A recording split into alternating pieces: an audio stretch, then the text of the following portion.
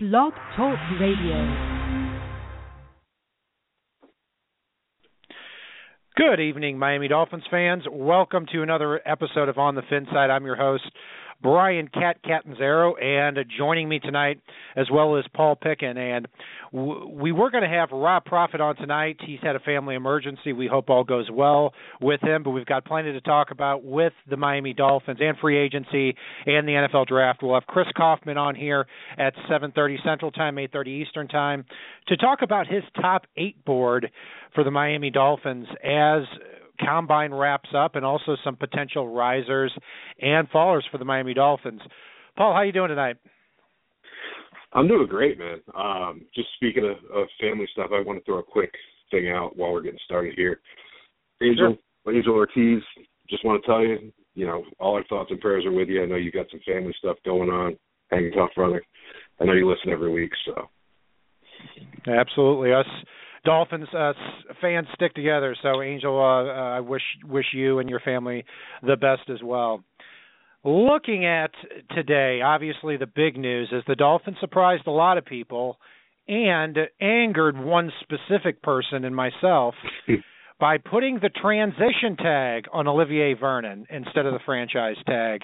And let me just jump right into why this is so stupid and the entire process of why this is stupid. I don't understand why the Miami Dolphins wait to the last month before free agency to try to re-sign their players. Did it last year with Charles Clay and Jared Odrick. I know they cost a lot of money, but the time to get that started is the year before they hit free agency. So they lose Clay and they lose Odrick. But they don't just lose Charles Clay. They come limping to the table and slap a transition tag on him, lose him to the Buffalo Bills. Jared Odrick, they lost to the Jaguars. Obviously, Ndamukong Suh was a reason for that. This year, Paul, we're in the exact same spot with Olivier Vernon. Yeah, and I hate to say it. I mean, the Odrick one hurt more for me. I'm not as upset about Vernon. I know we've talked at length about him here on the show, and he's a guy that's got a very good skill set, but he cost us a couple games last year. With stupid, ridiculous penalties at the end of the game. And quite frankly, I struggle with the idea of him being a $12 million a year defensive end, let alone slapping a franchise tag on him as a $15 million defensive end. And by all reports, Olivier wants to get paid. And so I honestly am okay with him leaving. At least this sets the Dolphins up. I don't think they have full intentions of bringing him back. To be honest with you, I think they're hoping that they can work out a sign and trade type deal, which is why they slapped the transition tag on him.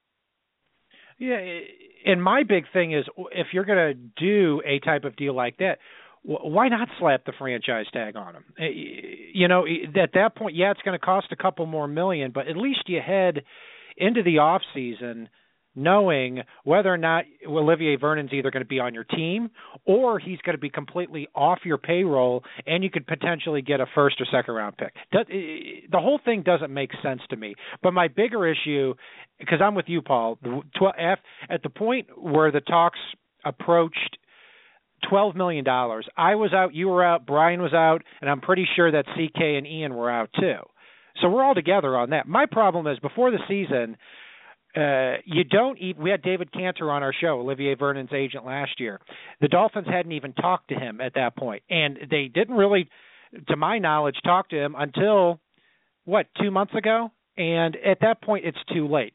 That's how that's why they didn't lock down Clay, didn't lock down Odrick, they're not going to lock down Olivier Vernon. And if they want him back, they're going to have to pay an absurd price for him. And now, and I'll promise you this, they're making the same mistake with Jelani Jenkins, because Jelani Jenkins' price tag will never be lower than it is right now, because the Dolphins got lucky because the last 5 games of the year he was either out or hurt. But, I'm not saying you have to re-sign your own players all the time, but you've got to do it sometime. I completely agree with you when it comes to Jenkins. I completely agree with you when it comes to Odrick. I'll even go back and look at Paul Soliai, who I know we're hoping comes back to the team when he gets cut at the start of the league year.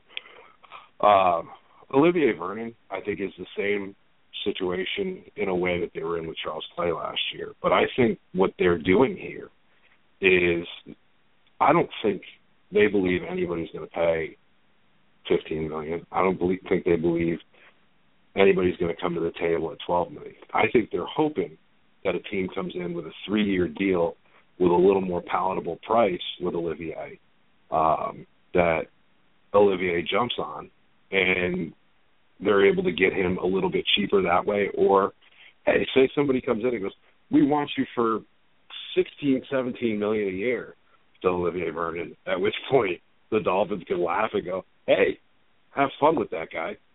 Because I don't see him being that valuable of a player. And I don't care what players make. I just care what it does in terms of the cap space and the flexibility in terms of what they're able to do. If they've got a player that justifies that price tag, hey, by all means, pay right.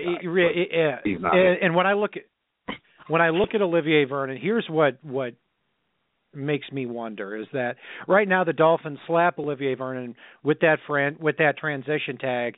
So if nobody offers Olivier a contract that's higher than that $12.7 million a year, then the Dolphins keep him on a 1-year, $12.7 million deal this year.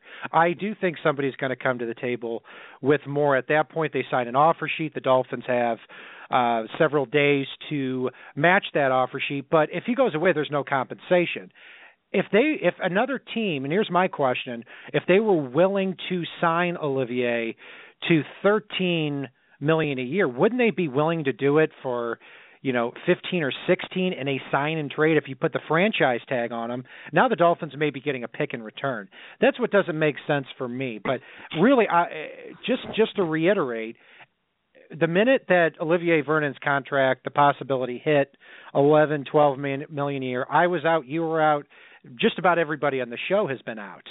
But my problem is the process of not even having talks with Vernon before the season about locking him down. And that's why the Dolphins continue to lose their own free agents. It's disturbing. It's really, really disturbing. And you have to, when other teams in the league are going to look at the Miami Dolphins like a human sweatshop, that's something that they've got to deal with at that point. Yeah, and one thing I do want to say, though, too, is a lot of that was folks that are no longer here. And you're also trying to figure out locking people down long term when each year for the past 3 years, it really wasn't concrete if Joe Philbin was coming back. And then this season, it wasn't concrete what the coaching staff was even going to look like for the upcoming year, because Philbin got canned after the Raiders game, which I'm not against.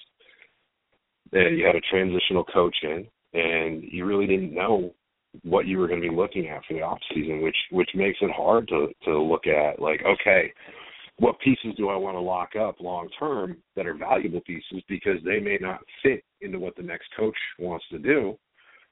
And now we're locking up a player at a premium price that doesn't fit with the schemes that this coaching staff wants to run. So it makes it difficult to really set up your roster when your management structure and your coaching staff are so fluid year in and year out. So hopefully they got it right with Gase. Hopefully they got it right with Greer. Hopefully they got it right with the staff under Gase, which did retain a few coaches. And they're able to envision what they're looking at in the future, which will help them on the personnel side be able to start those discussions to lock people up that are going to fit what the coaching staff wants to do.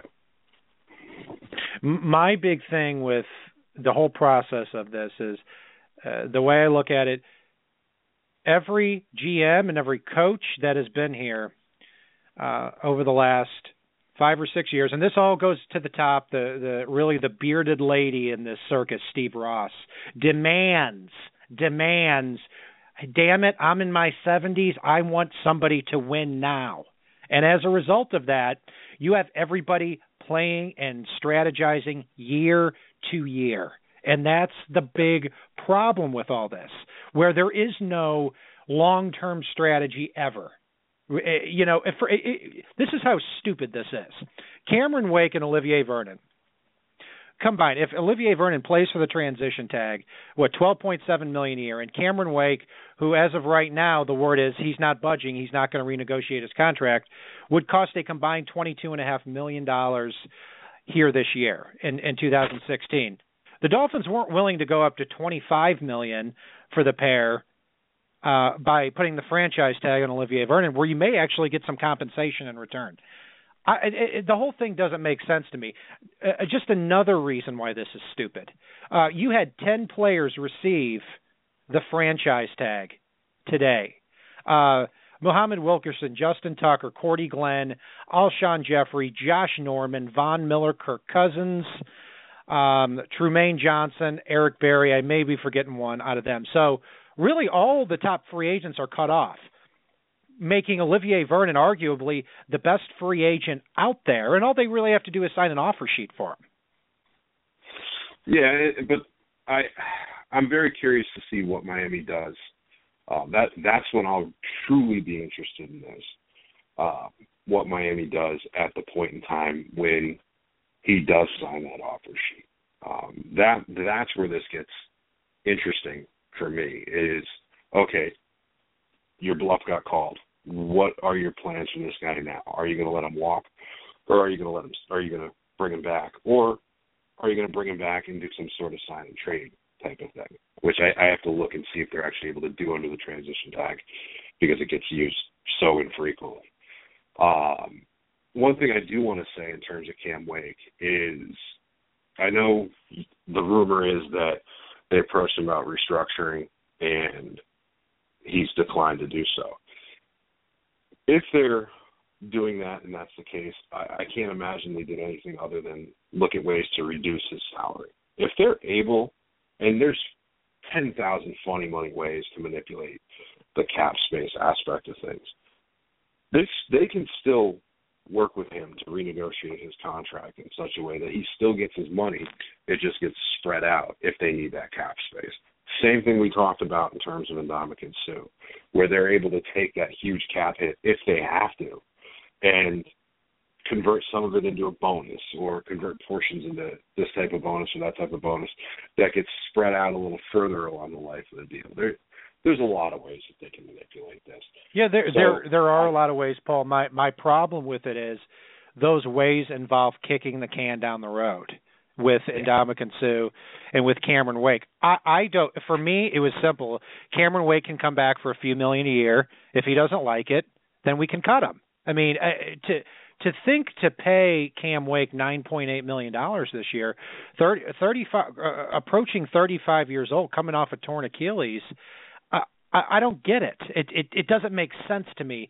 It was, to me, an obvious conclusion looking at the Miami Dolphins this season with Cameron Wake and with Jordan Cameron, with Brent Grimes, the amount of money you can save by cutting these guys and starting over again. It seems like the Dolphins are continuing to hang on to this 6-10 team, and it doesn't make sense. I just don't know why. Yeah, and I'm a little confused by some aspects of that as well. I do think Cam Wake can be a difference maker for another year or two in that slightly reduced role. But again, you have to believe that you're a year or two away. And I do see some pathways where the Dolphins could be potentially a contender this year. I was a little surprised by it as well, because I've been looking at them as a next year team instead of a this year team.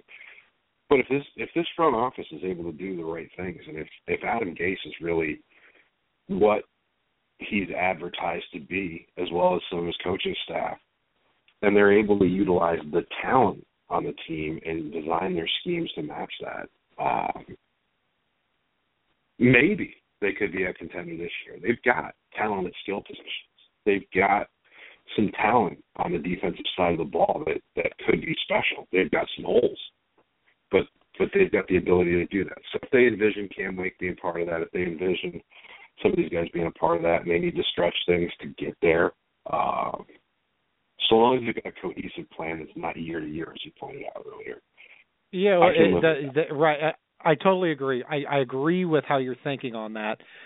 My issue is that it is year to year, and that's the problem. And when you look at the Dolphins, Cameron Wake, if he does not renegotiate and is not willing to, then I say you cut him. You save that money and you try to rebuild that DN position, even if it's difficult. I mean, the defense was terrible last year anyway. And with Brent Grimes, 33 years old, you cut him. You can save after June 1st $8 million. I mean, there is a ton of money to be saved here. And here's another reason why this transition tag is so stupid.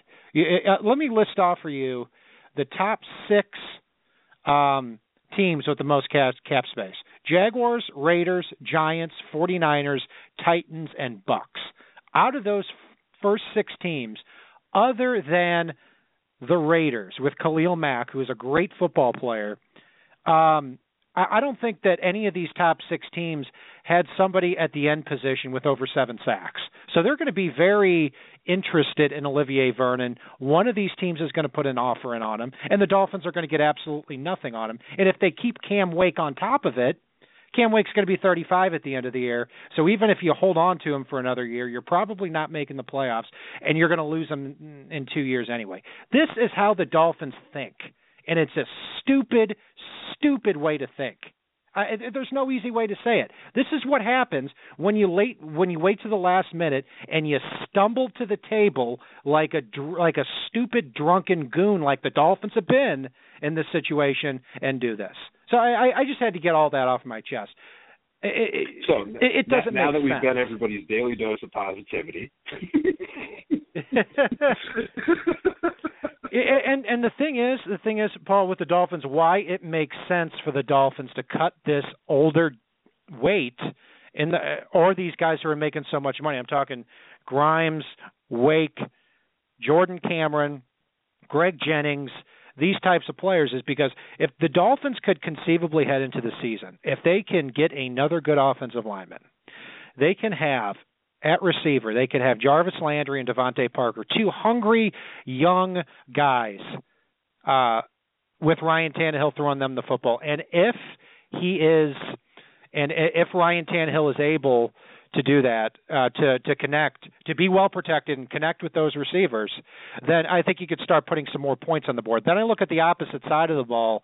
The defense, if you cut Wake and you cut Grimes, which I don't think is going to happen, definitely not to both of them, but if you do that, you restart over on defense. You're not going to be really worse from last year when the Dolphins were terrible. So to me, this was the perfect time to cut that weight when you get a new coach in here and you were terrible on defense anyway. That doesn't make a whole lot of sense. I think there are a lot of good things with the Miami Dolphins, one of which would help keep a lot of things intact is re-signing Lamar Miller, in my opinion. Who knows how much he will cost? The word on the street is somewhere between $7 and $9 million. We've talked about it on this show. Any thoughts on that, Paul? What's your tap out point with Lamar Miller in terms of millions per year? My tap out? When you're done. You let him hit free agent. My tap, I don't love the idea, but I think my tap out point is 8. I love Lamar Miller. I think he's a very special talent.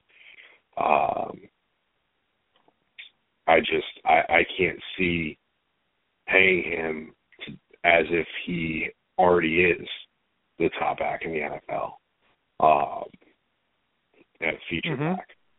I think you pay him good money because he can be a difference maker. He's shown he can be a difference maker. But you can't pay him that top running back money. There's ways to supplement what he did, whether it's as good or not. Jay Ajayi has shown a lot of promise. There are some secondary options on the market that would be a little bit cheaper. It may not be as special, but you know what? You bring in a Chris Ivory if you have to, and have that guy that's going to smash it in the middle with a little bit of speed.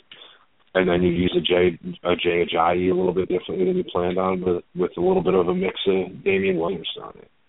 And I say Lamar Miller is the second most expensive, will be the second most expensive if he hits the market, behind Doug Martin. Chris Ivory's an interesting name.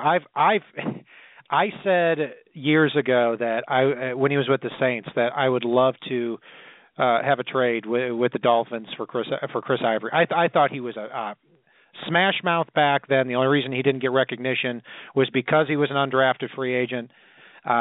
And the guy was a stud last year. And my only thing with Chris Ivory is I think he's probably going to get about the same amount of money that Lamar Miller will. Maybe $1 million less because Ivory's 28 and Lamar Miller's 25. Miller's an interesting one because I'm right there with you, Paul. I think at $8 million, that's when I start to tap out a little bit. Maybe I go up to 9, very simply because it's attractive for me to keep Lamar Miller, Devontae Parker, and Jarvis Landry intact for at least the next 2 years, and all these guys are under 25 years old. I'm looking for the Dolphins to actually have something to build on, not just continuing to burn and churn every year because you've got head coaches and general managers trying to save their job because the owner's banging the table.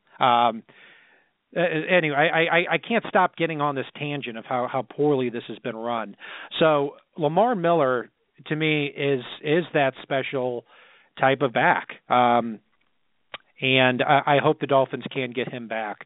Rashard Matthews, word came out today that he's really looking to be at least a second threat on an NFL team. With the Dolphins, even if Jordan Cameron stays around, he's going to be no better than third, maybe even fourth. And now that Alshon Jeffrey has been franchise tagged, you could make the argument Rashard Matthews, in a very weak free agency wide receiver class, is the best one out there. So I do see Rashard Matthews getting a lot more money than people think. If I were to put a number on it, I would say about $6 million a year to a team like the Carolina Panthers or somebody close. Paul, I understand that we have a caller. We do. We got Marty calling back. I know he's called in before, calling out of South Carolina. Marty, how you doing tonight? What you got for us? I'm doing pretty good, man. How about you guys? How y'all doing? Good, Marty. How are you? Good. I tell you what, so far so good. Not sure if I like to part with the Oliver Vernon situation. I don't think he's worth too much more than what he's getting now, but I wish we could have went a different route as far as getting something for him. I do think he is overrated by a lot. Mm-hmm. And I mean, guys, I feel like if we can keep Lamar Miller and just like last year, sum up the two guards, get rid of Matthews, get rid of Jennings, we still good. Even if something happens to Miller, we're still good on offense. Maybe like last caller was saying, getting Ivory. I don't like that, but we could get someone. But I really hope we keep Miller. Right. But I'm right there with you, Marty. And here's my big thing is I hope we keep Miller too, because even though the Dolphins' offense wasn't extremely productive last year, at least if you have Tannehill, Miller, Landry, exactly, Parker, Mike Pouncey, and Juwan James, you've got 6 players on your offense who are under 26 years old, who are under 27, who are pretty darn good. And I agree with you on Olivier Vernon. My big issue is twofold. Number one, that you didn't start talking to him last year. And number two, when you could have got him under contract for a much, much cheaper amount, maybe you could have got him for $7 or $8 million a year instead of getting into this $15 million a year nonsense. And I would have liked for the Dolphins, once Vernon's contract got up to $11, $12 million a year, they said, we're not interested anymore. But then they put the transition tag on him and say, well, we're kind of interested in him. How are you kind of interested in arguably the top free agent? And I'm not yelling at you, Marty. I'm yelling in general. No, I agree. How are you kind of interested in the top free agent, possibly in the NFL after all these franchise tags? Makes no sense, but that's Dolphins front office for you. Yeah, the best thing is. Go ahead. I just want to jump in real quick, Marty. Honestly, I think the Dolphins are not long-term interested in Olivier Vernon. I think, as we pointed out before, he's a guy that did cost them a couple of games. He disappears at times. He flashes rare talent at other times. But I think the hype for Vernon is still higher than really where his constant ability is at. So I don't think he's in their long-term plans. But I think with the fact that Wake is in a state of flux, they may or may not be bringing Derek Shelby back. They don't have a huge number of answers at defensive end right now, which is a premium position, and they've got other holes to fill. I think at worst they're setting up to lock Vernon up for a year and then be able to move on from him next year. And if that's the case, I'm okay with it. We don't really know this front office and what their tendencies are. We don't know this coaching staff and what their tendencies are yet.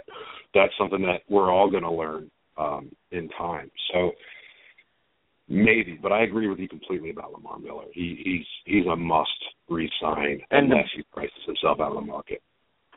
And the one thing is this, and if I could put this in, I'd like to say is that we are nowadays homegrown, growing defensive linemen and defensive ends than we are offensive linemen. They are more stronger, more athletic on the defensive end of the ball, if you follow what I'm saying, coming out of college and being taught even in college. The offensive line is becoming a demanding spot because hardly it's to a point where no one can really solidify that spot because absolutely everything's so good around them. Yeah, and I'll cut in there, Marty. I'll give you an example. Is years ago, and I'm somebody who embarrassingly wanted Deion Jordan. And I loved that trade up for him at the time. I didn't know he was on drugs at the time, but right. But you look at who went after him, and it was Lane Johnson, a right tackle, and he just re-signed for 6 years, $63 million. To your point, that wouldn't have happened 10 years ago. It would have been left tackle, and then we'll find a right tackle somewhere along the line. And, yeah, so I agree with you. You do need to protect – You can't have a weak link in your offensive line. You especially can't do it when you're the Dolphins and you have a quarterback in Ryan Tannehill who is talented at a lot of things, but making quick decisions isn't one of them. Well, let me ask you guys this too, and this is something I'm in South Carolina, so I don't know a lot about it. But I mean, that's like Jay-Z or any of these other rich jokers or stars or something. You can always find something about them. You know what I mean? You can always find something out about. Why haven't we heard anything about Deion Jordan? Is it to the point of where is Miami got him sealed up somewhere and has been building him up and keeping it quiet? That's a good question. It's a good question, Marty. And I asked Matt. Go ahead. Finish your point. Because I've been reading. I've been trying to pull stuff up on the internet. Nobody has said anything. It ain't even like that. No one's even questioned them about it. And I just think it's pretty weird. Hopefully, Miami's done something smart and maybe pulled him away from it and put him in some kind of training program somewhere and sealed it up so nobody knows. I don't know. Here's the thing, Marty. With Deion Jordan being suspended, they can't comment on it. We asked Tannenbaum directly when we were down in Miami, and they can't comment on it. We're still in the same league year where he's suspended. So we're probably not going to hear anything for another week or two, if anything. It is what it is. Deion's a rare talent. Hopefully he can get his head out of his ass, to be frank, and be somebody that can step in and contribute. Because when he did get on the field, which I won't say that the coaching staff underutilized the player, because God knows we haven't done that the past few years. There was no sarcasm in that statement. But he covered Rob Gronkowski in very limited snaps. He forced some game-changing interceptions, even if it just showed up as a quarterback hit. He forced a couple of fumbles. He does have his head up his ass in several ways. Maybe this year off is something that showed him what he's missing out on. And let me cut in. I'll make it very. He needs to stop doing drugs. That's what he needs to stop. Marty, thank you very much for your call tonight. We've got a few things to catch up on, but hey, give us a call a little bit later, or call in any time over the next couple of weeks. All right. All right, man. Appreciate it, guys. Thanks a lot. No, if you can find out some more on him, let us know. Oh, definitely. Absolutely. Sounds good. Man. Thanks, Marty. Mm-hmm. And we are joined here by Chris Kaufman, our draft guru / Miami Dolphins guru. Chris, I don't know if you listened to the first part of the show. I know you were putting baby down, but for crying out loud, am I the only one that's just angered about this Olivier Vernon situation, the transition tag? It's kind of like 1 foot in, 1 foot out when it comes to Olivier. Am I missing something? It's a little bit. I think it's some of what you say, and I think it's a gamble. But I think it's important to realize a couple of things. One, this buys them a little bit more time to negotiate. If they had slapped the franchise tag on him, then negotiations probably cease right that moment and do not continue again. And so you're talking about Cantor, and we know, we've discussed the history there. Nobody likes the franchise tag. It basically shuts off all other teams from negotiating with the player. Effectively, even though it doesn't, even though you'd have to slap on the really expensive franchise tag to do that by rule. But I mean, no team is going to negotiate with the guy, and so no player likes it, no agent likes it. And if they had done that, then I think negotiations just stop and end right there. And what they've done is now say, well, we have 8 days now. You know, we have until March 9th to try and continue this negotiation, because he's not allowed to talk to another team until March 9th. So I think it buys them time. It keeps the door open in negotiations. And a lot of people talk about the Charles Clay experience, and yeah, that was a little bit painful to go through at the time as it dragged out a little bit. But let's look at ultimately what happened. The Dolphins got to stay party to that negotiation throughout the entire process. And at the end of the day, they had a deal in front of them that paid Charles Clay $24 million of guaranteed over the first 2 years of the contract. And they got to look at him, look at his injury history, look at his production, and say, you know what? No, I'm sorry, I'm not going to do that. And they said no. And right now the Bills are kind of in a bad way about that contract, because Charles Clay, 500 yards and 3 touchdowns last year. He missed another 3 games. And now they're owing him another $11.5 million this year, which becomes payable, I believe, on March 11th. So they're kind of in a bind trying to figure out what to do. And so being able to stay party to that negotiation throughout the whole process allowed them to go ahead and make the best choice. And so they're looking to just extend things further and do the same thing with Olivier Vernon. And they're kind of doubting that he's going to go out there and get that huge deal from anybody. I don't know if they're right, because I've heard of some teams that could be interested, and they got some salary cap room to spare. So we'll see. But I think if you had franchised him, then the negotiations cease, and you're paying him $16 million for 2016. And if you transition tag him and you give Cantor and he the ability to still go out and see what he's worth on the open market, then at least the negotiations continue, and at least you've guaranteed yourself the ability to say, am I going to sign this guy or not? Am I going to sign this guy at market value, or am I not going to sign this guy at market value? Is it too expensive, or is it not? As things were going, they hadn't made any way on the negotiations. And like I said, you franchise him, everything stops. You pay him $16 million for 2016, and he hits the free agent market in 2017 as a 26-year-old instead of a 25-year-old. It's no sweat off his back. He'll pocket that $16 million. He doesn't care. No, go ahead. I was going to say, you've put it a lot more eloquently than you and Paul have both put it a lot more eloquently than I have. I just wanted to cut in and say that.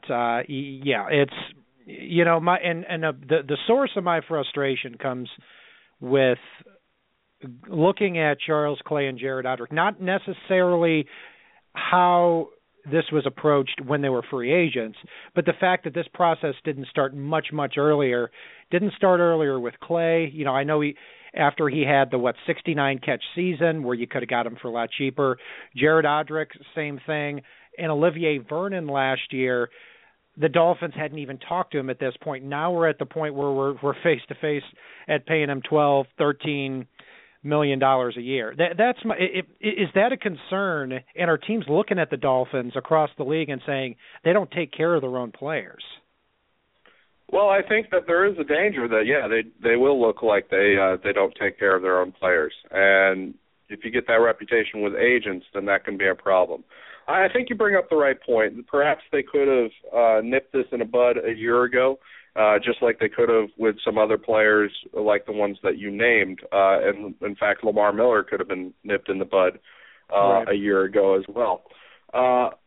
Yeah, I mean, that's a valid criticism. I think that you're looking at that. And one thing I will note about Olivier Vernon, though, is 1 year ago they did negotiate with him, or at least sent out some feelers. And he and his agent made it known that they wanted $10 million a year.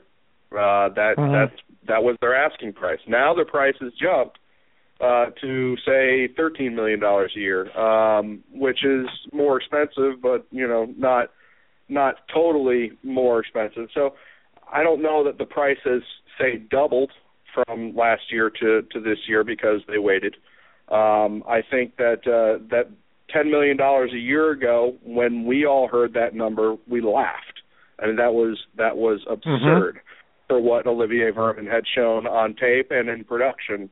So I don't know that if it was a mistake or not, but I do think that you have a really good point in that there could be a pattern developing with these players, and if they catch a reputation for that, then that's not going to be good. So they do have to watch out. Yeah, and another player I'll bring up again real quick here, and we do have to keep in mind that it is a different front office now. Obviously, Tannenbaum's still there, but with Greer and Gase, et cetera, we really don't know what they're going to do in terms of the going forward aspect. So, again, I think we go back to the fact that the front office has been so fluid and confusing over the past few years, and it sounds like they finally at least got the front office piece right in terms of structure. So maybe we won't see this happening as much as we go forward in the future. That's something that is TBD until we go through another off season or two.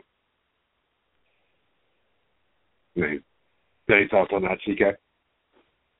Yeah, I think that one thing they have to keep in mind, though, is that even though there has been a change in leadership from one side of it, in terms of Adam Gase and Chris Greer, Don Aponte is still there. So the major methods and processes involved in the prioritization of guys in terms of the contract structure and how early you negotiate with them, how much you take it down to the wire. I think a lot of that is influenced by her, and since she's still there, that could persist. On the other hand, Tannenbaum, his footprint could grow and grow on that side of it, since he was kind of the caps and contracts guy initially with the Jets before he became the general manager. So you don't know. I'm not going to say that it's static and that it's going to stay the same just because Aponte is there.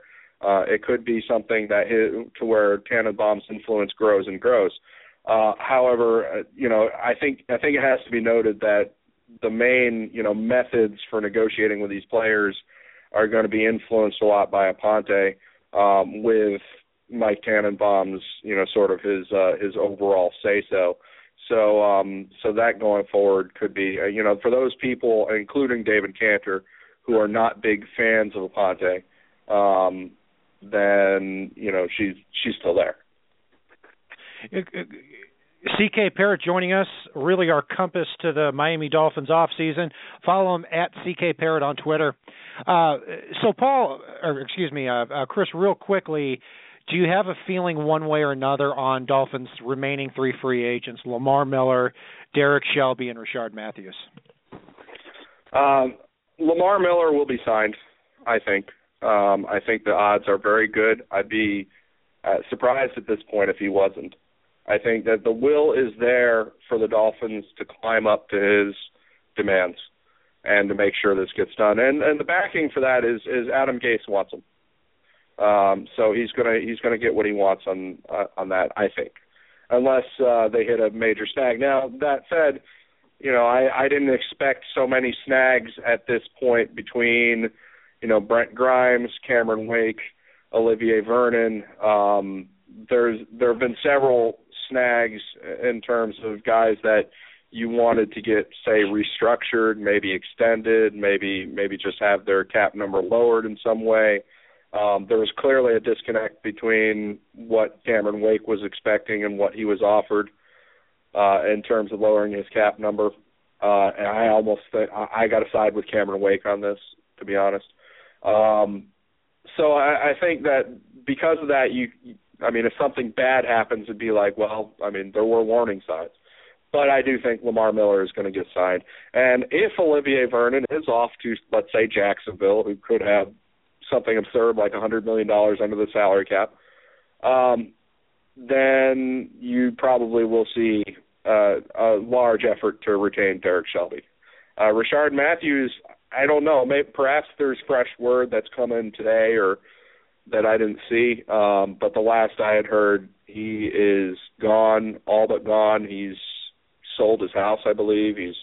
He's packed up, and he looks like he's moving elsewhere.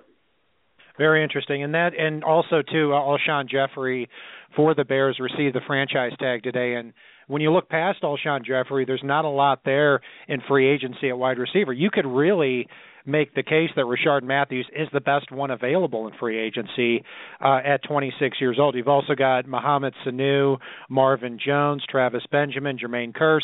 You can make a point that any of those four are better or worse than Matthews. And the word coming out today is Matthews wants to be a number 2 receiver. And if that's the case, without question, you're looking at between $5 and $7 million, and then Rashard Matthews is gone. But I'm with you on Derek Shelby. Derek Shelby's always been the one guy I've said, and we've really, to my knowledge, have agreed on this show.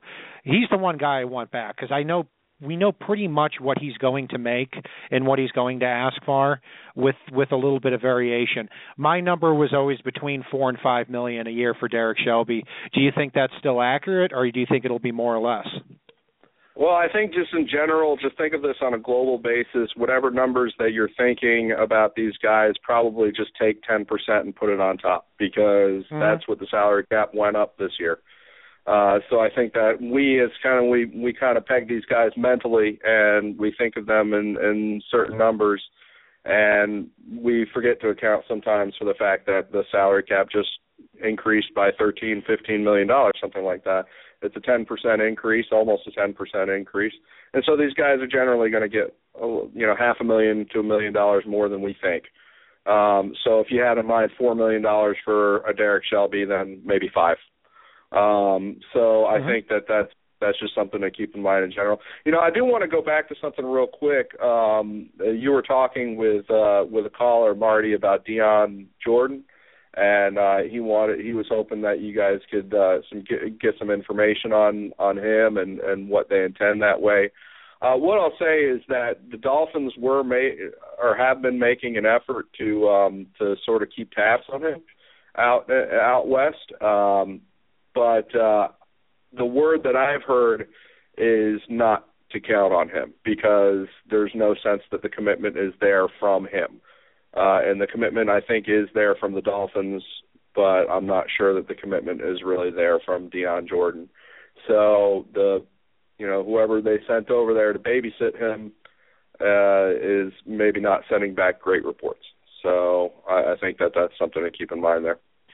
Really, what a darn shame, too. I mean, you want to talk about a player coming out of Oregon who was versatile, really didn't have hardly any character issues. I mean, there was some questions about marijuana use early on, and of course he gave that answer, it's taken care of, but you can't take the person at their word. And if Deion Jordan hadn't gone third to the Dolphins, he was going in the top 6 or 7 picks at least. So what a shame looking back. But, it is what it is at this point. Speaking of the NFL draft, I'll tell you, Chris, this is my favorite part of the year on this show because we get to pick your brain about every single last freaking player for as long as you'll allow us to throughout these remaining several weeks. So we're going to go ahead and after the NFL draft combine, start at the top. So let's take a look at, say the Miami Dolphins have their choice of anybody in the NFL draft. They're picking 8th. We don't want to exclude anybody because they traded up for Deion Jordan years ago. Maybe they have the ability to do that as well, sitting here at number 8. So taking a look, who would your number one player be on the Dolphins board? Well, the number one guy that might be on their board, let's keep in mind, and we have to throw this out there every single time because it's such an overhanging issue, but if you lose Olivier Vernon, then whoever was their number one guy on the board before, the chances are he's going to be a defensive end now. So I think that we have to keep that in mind. So let's say let me cut in for a second there. Let's say the Dolphins lose Olivier Vernon. They retain Lamar Miller, they retain Derek Shelby, and they lose Rashard Matthews. If those 4 things are true, and obviously free agency mixes into that too. But so let's say they keep Miller, they keep Shelby, and they lose Olivier Vernon and Rashard Matthews. Who would number one on your board be? Well, for them, it would be either Jalen Ramsey, Miles Jack, or Joey Bosa, I think. I can't necessarily tell you who among those 3 they have the highest. I don't have word on that. I think that Jalen Ramsey is a guy that they would really appreciate at free safety in terms of his speed, his length, the whole package that he brings, and it's a position that they're targeting. And they've considered, I don't know that they're still floating that idea now, but they had considered at various points, at least the front office, making a very large investment in that defensive secondary at the safety position. They've considered Eric Berry if he wasn't going to get franchise tagged, which I believe he did. Jalen Ramsey's going to be high for them. Joey Bosa naturally going to be very high for them. I don't have any information that says that he's the number one defensive end for the Dolphins, but I think that he's generally the number one defensive end for most people, myself included right now. And so I think that he would be the other guy. Now, the guy that intrigues them that I know that they've talked to and that, really has kind of impressed them is Miles Jack. And that's a guy they're looking to get a linebacker that can cover and that can be relied on and that can really run around the field and show a lot of range and speed. That's Miles Jack to a T, and he's got a reputation for being extremely good on the chalkboard behind the scenes when he's talking to these teams. So he's a guy that they really appreciate. If we're talking trade up, for instance, and we're saying, let's take Miami and put them at number 3 overall, where San Diego is. San Diego, having told teams that they're willing to move down, probably because they want Ronnie Stanley at a little bit of later pick. Then you're looking at one of those 3. You're looking at Bosa, Jalen Ramsey, or Miles Jack. Very interesting. We had a great debate last week with Ian Wharton on here. I'm huge into Miles Jack, actually number 2 player on my Dolphins board. Paul and Ian not so much, but they brought up great points. One of which is, Miles Jack in terms of playmaking skills at UCLA. I know he was out this past year. Not a lot of forced fumbles, interceptions, or sacks. Do you think that's to do with his age? What do you think based on what you've seen? Well, I think that at that position you can influence the play so many more ways than just whether you finish the play. And you look across the league. And if that's where you derive the value is how many forced fumbles you had. Some guys have 4, some guys have 2, and I don't know that those 2 extra are represent the difference between a $10 million a year guy and a $3 million a year guy. I think that Miles Jack influences the play on every single down by virtue of his range and his speed and ability to get after the ball and ability to shut down passing options. And so I think you can actually, with Miles Jack's range and his coverage ability, you can actually change the way an offense has to game plan around you. And so this is not necessarily just about, whether he gets the interception, whether he gets 4 interceptions this year, or whether he gets 2 interceptions and he's failure this year. It's about an every down impact and what he does to game planning with his speed, his range, and his prowess that way. So I think it would be a mistake to look at it and just say, well, he didn't get that many sacks. Well, maybe he didn't blitz that much. He didn't get that many interceptions. Well, some guys will get 7 interceptions. That'll happen once in a blue moon at that position. But most guys, hey, we were looking at maybe they got 2 this year or something like that. And that's not the difference. That's not the difference between these all-pro type guys, the Zach Thomas of the world, and the Colomisi's. I think that it's an every down ability. Right, I'm right there with you on Miles Jack, and I've looked at him. I've seen several games with him, and I'm impressed by his ability to get from point A to point B so quickly. And I didn't see him blitz a lot at UCLA. Another thing that's attractive too is this is a guy. His birthday is September 1995. So a guy who is going to be 21 years old when the season is beginning. So there's a lot of upward momentum. 6'1", 245 pounds. So you've identified. I'm going to throw out to Paul for a comment on that as well. So, CK, I'm curious. I picked the Inns brain a little bit just while we're talking Miles Jack real quick. One thing I noticed watching a lot of tape on Jack is I worry a little bit about the way his tackling style translates to the NFL. I saw a lot of grab and twist that he may not be able to get away with at this level, where more powerful backs may be able to break free. Did you see a lot of that as well, or how do you think that translates in terms of his style of play? I think that I don't think it's that big of a concern personally, because I think he's got a lot of strength and he's got a lot of physicality to him. So if we're talking about tackling technique, then remember that this is ultimately a very, very coachable aspect of a guy's game. And in terms of grab and twist, what you have to remember is, the Seahawks make a living off of grab and twist. All right, they target the front leg. They target the front leg, take their head out of the game, and grab and twist. I mean, they call it a hawk tackle. So, and it's catching on around the league as the default method of tackling, and it's actually become a very safe way of getting a guy down and not having your tackles broken if you're coaching it right. And I know the Dolphins take some Seahawks influence. I don't know how Vance Joseph is going to coach his tackling, but I think that I'm not too worried if we're talking specifically about that sort of technique. I think that ultimately it's very coachable, and either he has the ability to judge the angles and he has the athleticism to get where he needs to be, or he doesn't have those things, and then that's when you start to worry about, I think, tackling and whether he's going to be effective that way.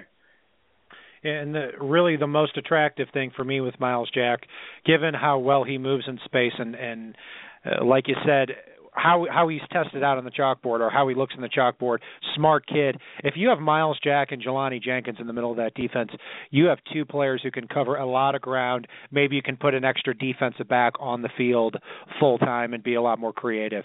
So right now, Chris, we've got what you think the Dolphins are thinking right now with the first three players on their board: Bosa, Jack, Ramsey, in no particular order. How about number 4? Number 4, well, I think that they're going to give a serious amount of thought to the defensive ends, and the two that come to mind, the two that probably come to the Dolphins' mind as well, are DeForest Buckner and Shaq Lawson.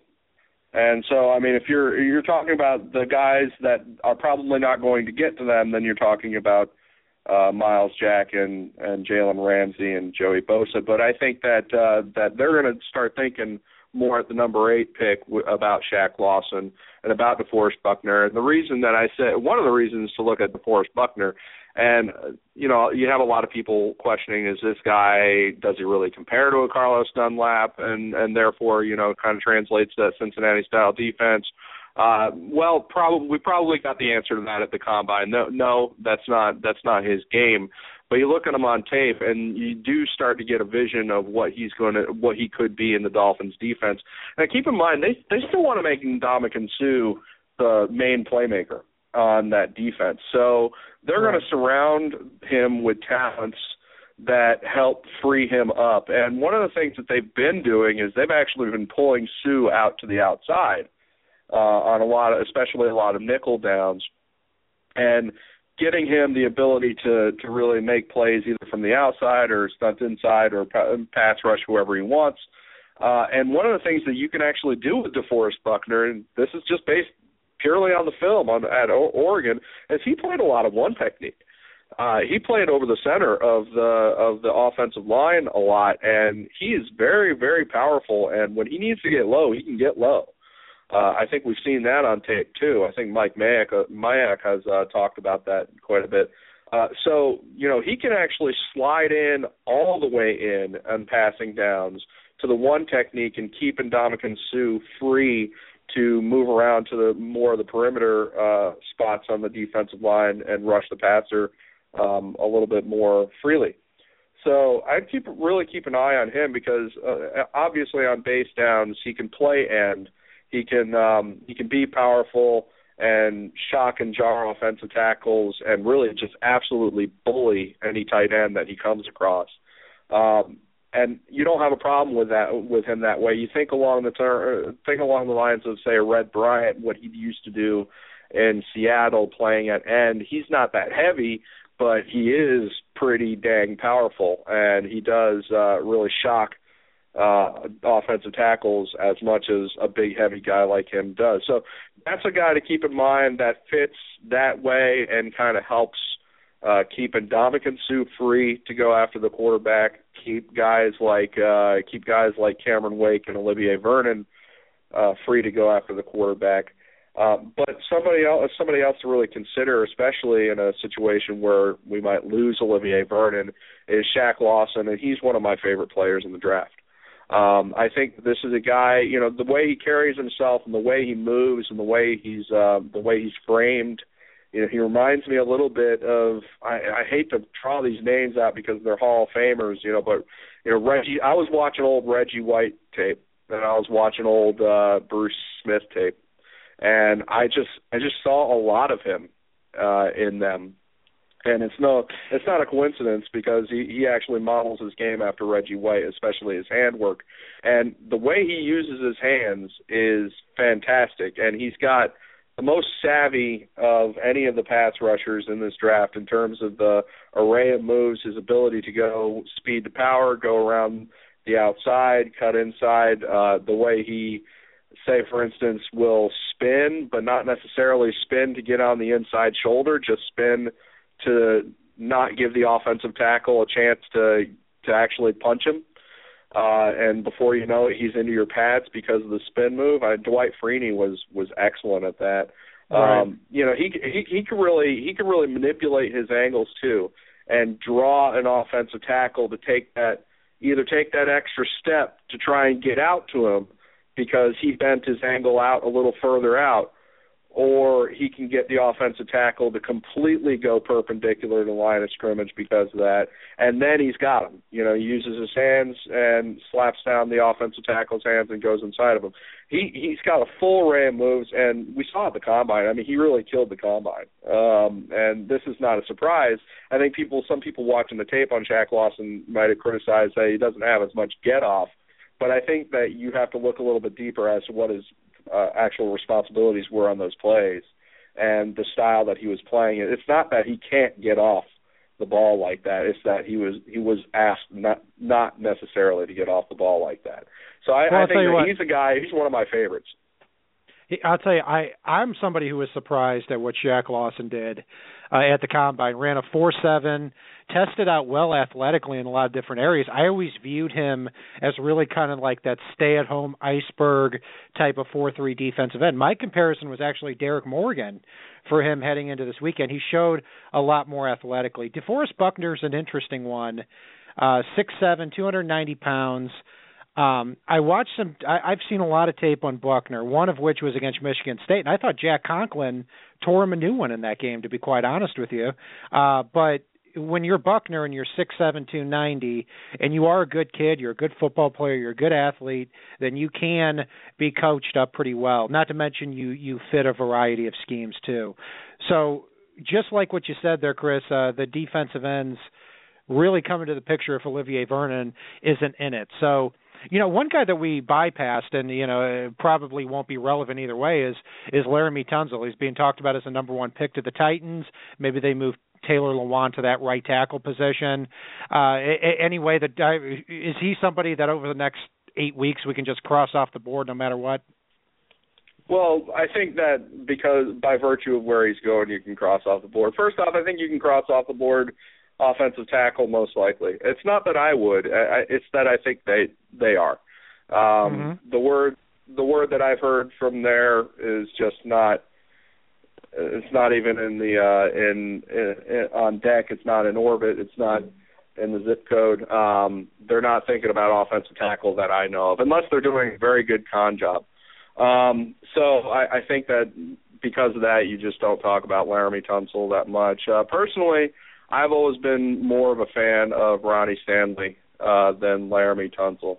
I think that Ronnie Stanley is another Richmond Webb. I think he's the best pass protector in the draft. I think that you could put him back there, and even as a rookie, probably trust him to pass protect for anybody. He's got great stance, great feet, great hand use. The way he gets his hands way out and keeps guys at bay is really admirable. And when we were talking about Shaq Lawson, those two went against each other, Ronnie Stanley and Shaq Lawson, and this is something to keep in mind, that when it came down to the fourth quarter and Notre Dame was mounting a serious comeback against Clemson, trying to knock off the number one team in college football, this is pass time. This is favoring the pass rushers such as Shaq Lawson and Kevin Dodd. And you had mano-a-mano Ronnie Stanley and Shaq Lawson, and Ronnie Stanley was keeping Lawson at bay during this comeback. I mean, it was all passing situation every down, and Shaq Lawson just couldn't get anything done against him. And it wasn't because Shaq Lawson was getting uncreative. It wasn't because he was getting tired. It wasn't for lack of trying. He was trying like hell. It's just that Ronnie Stanley was that good in the moment. Now, I think earlier in the game you had some instances where Shaq Lawson really got him. But he did it the right way. He did it with really savvy moves. He did it with great hand use. And Ronnie Stanley, he didn't get beat by moves that he shouldn't necessarily even think about being beat by. He got beat by a good player on a couple of plays. But when it got down to that go time at the end, Ronnie Stanley had the quarterback's blind side, and that's against one of the top pass rushers in the country. I think that's the guy if you're looking at a tackle. So, Chris, you actually mentioned a name just now that I wanted to bring up. I looked at Daniel Jeremiah's mock draft earlier today, and one thing that jumped out at me since we talked a little bit about the defensive ends in terms of Shaq Lawson and DeForest Buckner, is across from Shaq Lawson, the name you just mentioned, Chris Dodd. Daniel Jeremiah actually had Kevin the Dodd. Dolphins take – Kevin Dodd? I had the Connecticut State Senator jump into my head real quick. Jeremiah had the Dolphins take Dodd, even with Lawson on the board still. What can you tell us about Dodd as a possible fit at the defensive end position for Miami?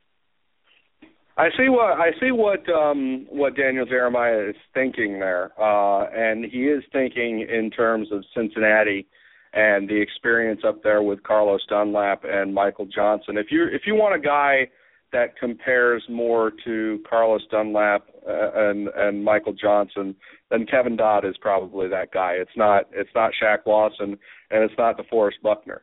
It might be somebody a little bit later, like, say, a Bronson Kafusi, but, I think that Kevin Dodd is certainly more, I guess he's more comparable.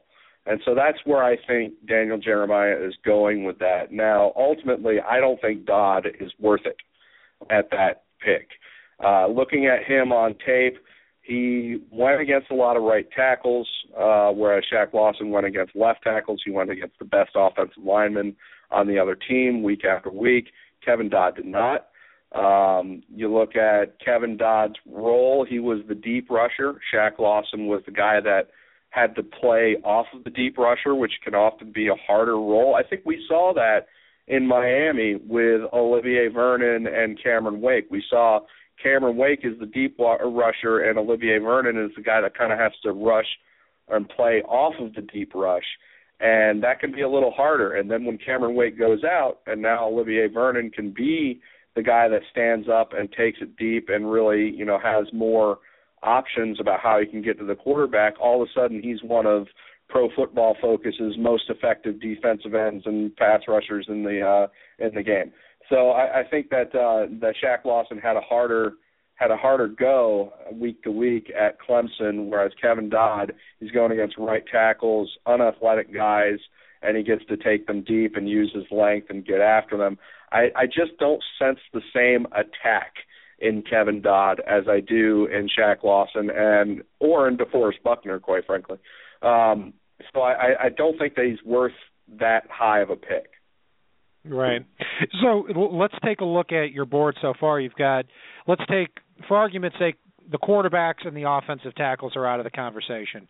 So Stanley and Tunzel, we're not talking about too much, or Carson Wentz and Jared Goff, the quarterbacks. We've got Bosa, Ramsey, Miles Jack, DeForest Buckner, and Shaq Lawson. So how about what rounds out your top 8 for the Dolphins here as we're continuing this discussion?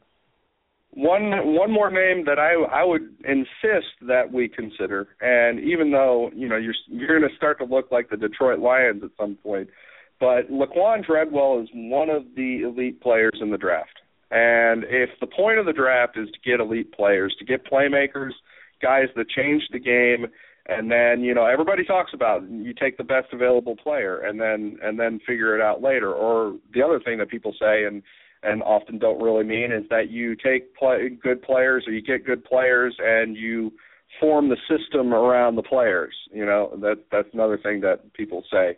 If you really believe in those things, then you see a Laquan Treadwell available to you at number 8, then you have to consider him, because this guy is an elite talent at the wide receiver position. You watch him, and I just break out into hysterics watching him play, because he's clowning everybody that he's going against. Between his hands and the way he tracks the ball, the way he can get off the line and beat somebody in 4 steps. That's it. It's just 3 or 4 steps. That's it. And the guy can finish plays. He can run after the catch. Actually, I was watching some old film of Roy Williams of Texas, and this was at one point a really, really talented player. After the catch, he does remind me a little bit of Roy Williams, but I also see a little bit of Dez Bryant in him, even though he's not quite as heavy as Dez. I think that this is a tremendous, tremendous player, and even just watching block. I mean, this guy is one vicious a-hole when it comes to blocking. He's got some moves in the arsenal that you don't normally see from wide receivers blocking, in terms of finishing, defensive backs that are trying to, keep their gap control, right? They're locking up their arms and just, steering and trying to stay strong. But he finishes them. He puts them on the ground. Or he just gets off them at just the right moment and picks up a second guy.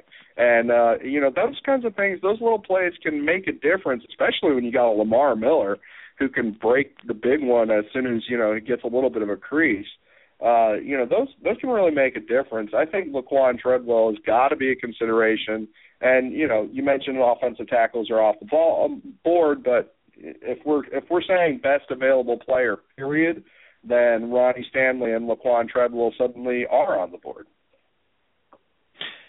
So I'll play the devil's advocate here with Laquan Treadwell. Dez Bryant was a guy who if I recall correctly, was about 6'3", 230 pounds, ran a 4.4 or 4.55, or maybe even a little bit less. The word is Laquan Treadwell may struggle to run in that same area. I'll play the devil's advocate. What if Treadwell runs a 4.62? Does your opinion of him change? Well, if he runs a 4.62 on his own private track, then you do have to question it a little bit. I would not predict him to do that just based on the film study that I've seen. I've seen him get by safeties, and we're talking about safeties that start out with a huge advantage, right? And in terms of the spacing and the angles, and they try to pick up his coverage, and they cannot keep up. That's what I've seen on tape. I've seen him get open vertically a lot. And so I have a hard time believing, unless he just wakes up and he's not feeling well that day and didn't eat his Wheaties, then I have a hard time seeing him run a 4.62 on a private track. I just don't see that happening. If it did, then maybe you have to think about it. But if it did, he'd probably also run it again. So we'll see. Yeah. Yeah, right. I'm right there with you. I love Laquan Treadwell. On my board, he's definitely a top 10 player, especially if the Dolphins do lose Rashard Matthews. You could have Treadwell, Landry, and Devontae Parker out there and really create some mismatch problems. So, Chris, anybody else? One thing to keep in mind, actually, let me just break in right there. One thing to keep in mind is Adam Gase's experience out in Denver was with Eric Decker and Demaryius Thomas and Wes Welker, with Peyton Manning creating one of the best offenses the NFL had ever seen. That was the experience out in Denver with Adam Gase calling the plays and being the offensive coordinator. So if you're looking at, how the heck does Laquan Treadwell possibly fit in Miami, you're probably looking at trading Kenny Stills. That would be a necessity. But other than that, you're looking at Devontae Parker and Laquan Treadwell and Jarvis Landry basically being Eric Decker, Demaryius Thomas, and Wes Welker. And then, Ryan Tannehill at the center of that. So there is room for that. I mean, Adam Gase rode that to extreme success. So there's definitely a justification. There could be a justification for it. I don't see it happening, but, it's something to think about. Yeah, and if you're looking for something that really could put the Dolphins over the top, creating mismatches like that would definitely be one of that. So let's take a look, too, at, before we let you go tonight, Chris, you've talked really tonight in terms of what you think the Dolphins will do in the draft. So a week from today, when we're one day into the tampering period and one day before you can officially sign free agents, who is one player, maybe two, that you say the Miami Dolphins are going to sign in free agency, if you had to predict? A week ago or so I would have told you Alex Boone, but now there's some chatter about Jeff Schwartz, and I actually believe it. It seems to check out from what I've heard. So I think that the offers will be on the table for David Bruton, the safety out of Denver. I think the offers will be on the table for Adam Jones, Cincinnati. I think offers will be on the table perhaps for Jeff Schwartz instead of Alex Boone, because Alex Boone has a history of being a pain in the butt with respect to price tag and negotiations, and Jeff Schwartz might be a little bit more, amiable to a lower deal. And we know that from last year with the whole Evan Mathis scenario and how that played out, that the Dolphins front office doesn't really value the guard situation to where they're willing to just throw out a bunch of money for a guard. So I think that could be why you're looking at a Jeff Schwartz instead of an Alex Boone if Boone is being a little bit of a pain that way. And then there's consistent Bruce Irvin rumors, and that's coming from public and non-public. So I think that's something to keep an eye on. He could be like a Miles Jack in that when you watch this guy play, he's a 4.40 guy. First off, let's get that out of the way. He ran a 4.40. He's in the 240-pound range, like Miles Jack. So he's got all that speed. He can run around, and surprising amount of ability in pass defense and in coverage. And that's what really stood out to me when I started watching tape on Bruce Irvin. So I think that he could be a nice little wild card there. Very interesting. C.K. Parrott joining us, and we hope we're lucky enough for him to join us over the next couple of weeks as we come up into the NFL draft. Chris, thank you for joining us tonight. Is there anything else you'd like to add before we let you go?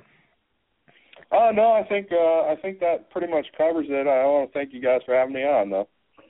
Absolutely. Have a great one, and we'll talk to you hopefully next week. If not, I'm sure one of the weeks after that. All right. All right. Thanks a lot, guys. Take care. C.K. Parrott joining us here on the FinSide. Follow him on Twitter, C.K. Parrott. Just some great insight there. And, it's very interesting. Shaq Lawson, to his point, is somebody that really jumped out at the NFL Draft Combine this past week. And something that's also a great observation, Shaq Lawson specifically plays in that 4-3 defense, rushes over the left tackle position. So I'm sure our opinions are going to change, and Paul, CK's opinions are going to change as well as we approach the draft. So, Paul, before we sign off for the night, any additional insights that you have about anything we've talked about? I just want to talk a little bit about some of the possible free agents that they could go after. I know I've said his name probably every show thus far. I think Prince Amukamara is one guy that you've got to have as a top target. And I know we've talked a lot about Bruton as a potential target at safety. I wouldn't be shocked to see, especially with Vance Joseph in Miami, to see the Dolphins really pursue George Iloka from the Bengals. I think he's a guy who's an ascending young player. They may be able to sign for one of those mid-range contracts at safety and bring in here. Word is that he and Vance Joseph love each other. So that wouldn't shock me at all. So, I mean, he could be a guy that comes in and plays next to Rashad Jones and really forms a hell of a tandem at safety. And I would love having Prince Amukamara and Brent Grimes, and I know you mentioned him as a cut possibility, but I would love having those two as our starting corners, and then having Tony Lippett and Bobby McCain and Jamar Taylor fighting it out to either eventually replace one of them or to be the slot. And suddenly the secondary is not a huge concern as we go into the draft. One oddball possibility for a guy that's out there that could come to Miami is, and this is something completely off the radar, but Chase Daniel could be a guy that the Dolphins look at out of Kansas City. I don't see Matt Moore coming back. I know we've talked about it. But he could be that guy that's got a couple of years' experience under his belt, hasn't been out there much in the regular season except in spot duty, but could come in and be that backup to Tannehill that may be reliable if called upon. I got a few interesting name. Your thoughts? Yeah, no, but interesting name, and my girlfriend would love to hear you say that because she's a huge Mizzou fan and a huge Chiefs fan, and I'm a big Mizzou fan too, and that's where Chase Daniel came from. And now the guy's 29 years old, and he still hasn't gotten an opportunity yet. I think another team would be crazy not to bring him into the fold, whether that's the Dolphins or not, is one thing. He's played for about $3 million a year with the Chiefs over the last couple of years, and any team that's lacking a quarterback, whether that's the Browns or whether that's maybe the Cowboys in a backup role, something like that, could be very interesting. A couple of guys, I'll just throw out some names that I have highlighted that aren't the high-level types of free agents, but I don't want the Dolphins to target high-level free agents. I want them to go the cheaper route. Paul Soliai is a guy that we agree if he gets cut, which we all expect, then he could be high on our radar. He's high on mine. He's high on yours. A few other names. Jeff Allen, the guard from the Chiefs, 6'5", 340 pounds, doesn't have a whole heck of a lot of durability or starting experience, but this past year with the Chiefs played very, very well. Every time he's on the field, he does well. Also has that versatility to kick out to tackle. At defensive end, if it falls through with Olivier Vernon, Nick Perry and Courtney Upshaw, two players who were Perry was a late first in the 2012 draft. Upshaw was an early second. intriguing to me because I always thought they should have been 4-3 players. I thought they were best with their hand in the ground because they had quick, violent hands, and then you take them off the football, play them as a linebacker in a stand-up position. I thought it hurt their productivity. Nick Perry actually had 3.5 sacks in the playoffs, but he's always had some injuries and some underachieving issues. Linebacker Sean Spence from the Steelers has been behind Lawrence Timmons and Ryan Shazier. Maybe only $3, $4, $5 million a year. My guess is more toward $3 million, and I think he fits in really well as a middle linebacker. Doesn't cost a whole heck of a lot of money. Get somebody up on the upswing. Demario Davis is somebody that I believe Mike Tannenbaum drafted a couple of years ago.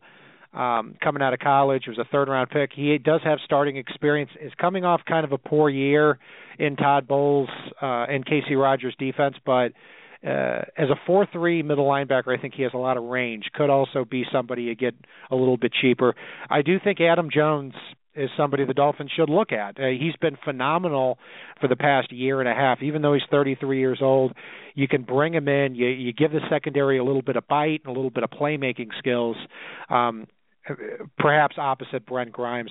I like Gerard Powers from the Cardinals, 29-year-old cornerback. May not cost all that much either. Brandon Boykin, now with Bryce McCain out of the mix. Boykin's a player that I wanted the Dolphins to trade for when he was a member of the Philadelphia Eagles. Actually ended up trading him to the Steelers. Had some injuries, and they didn't use him a whole heck of a lot. I think he could perform pretty well in the slot. And at the safety position, I do like David Bruton, and I'm glad that Ian, myself, and CK have all mentioned those players. So I like the depth of free agency, and that's why I think that the Dolphins shouldn't target some of these higher free agent possibilities that are going to cost $8 to $10 million a year. We'll talk about that and a lot more next week. Paul, go ahead. Go ahead and cut you off. No, I just had a couple more I wanted to mention since we're still talking about them too. It's when we look at the linebackers, like you mentioned. There's a couple of different. There's 3 different options I was looking at when I looked at the mid-range free agents that are out there, because I think that's really where the gold is in this free agency class, like you were talking about. And depending on what direction the Dolphins want to go, they may look at each of these guys individually. One is Stephen Tulloch for Detroit, who's obviously on the downside of his career. By all reports, he's a hell of a leader, and could be a guy that steps in as that stopgap option at inside linebacker. Nigel Bradham up in Buffalo, he didn't fit very well in the Rex Ryan scheme, but he's definitely a guy that's shown a lot of upside prior. And one thing that CK said that leads me back to another guy, Jarrell Freeman of the Colts. He's a guy with a lot of cover skills out of that inside linebacker spot, does play all over the field, and could be an interesting pairing with Jelani Jenkins to come in and play next to him and really be able to cover guys out there on the field, which I know has been a weakness at times. And you have to be able to do in the AFC East if Charles Clay is healthy, if Rob Gronkowski is healthy, with some of the running backs that are receiving threats out of the backfield. So they could all be options for the Dolphins as well at inside linebacker. And a couple other guard ones I just want to bring up before we get to next week. I know we're going to do a deep dive. But Ramon Foster out of Pittsburgh and Brandon Brooks from Houston. Those are 2 guys that may be mid-range price-wise, but could easily step in and improve the offensive line, which is the weakest spot on offense. One more position just to talk about, tight ends. We've got Dwayne Allen, who never lived up to his promise in Indy, but the guy's a physical freak at tight end. Could come in and replace Jordan Cameron if he's not willing to come down far enough. And then Kobe Fleener and Zach Miller are both going to be out there on the market. Zach Miller's an interesting one. He played with Adam Gase, had 5 touchdowns last year, may be able to be had for a reasonable price. Ladarius Green, if I haven't mentioned him from the Chargers, somebody I think has always been right on the cusp. But has always been behind Antonio Gates, and but still has put up good numbers and put up good film in his own right. So there are a lot of guys that we're going to really talk about and take that dive into next week, depending on who's available. So we look forward to doing that, and that's where we're going to leave it tonight. On the FinSide, thank you for joining us here tonight. And as Brian Miller says, if it's not on the right side and it's not on the left side, it is on the FinSide. Have a great night, guys.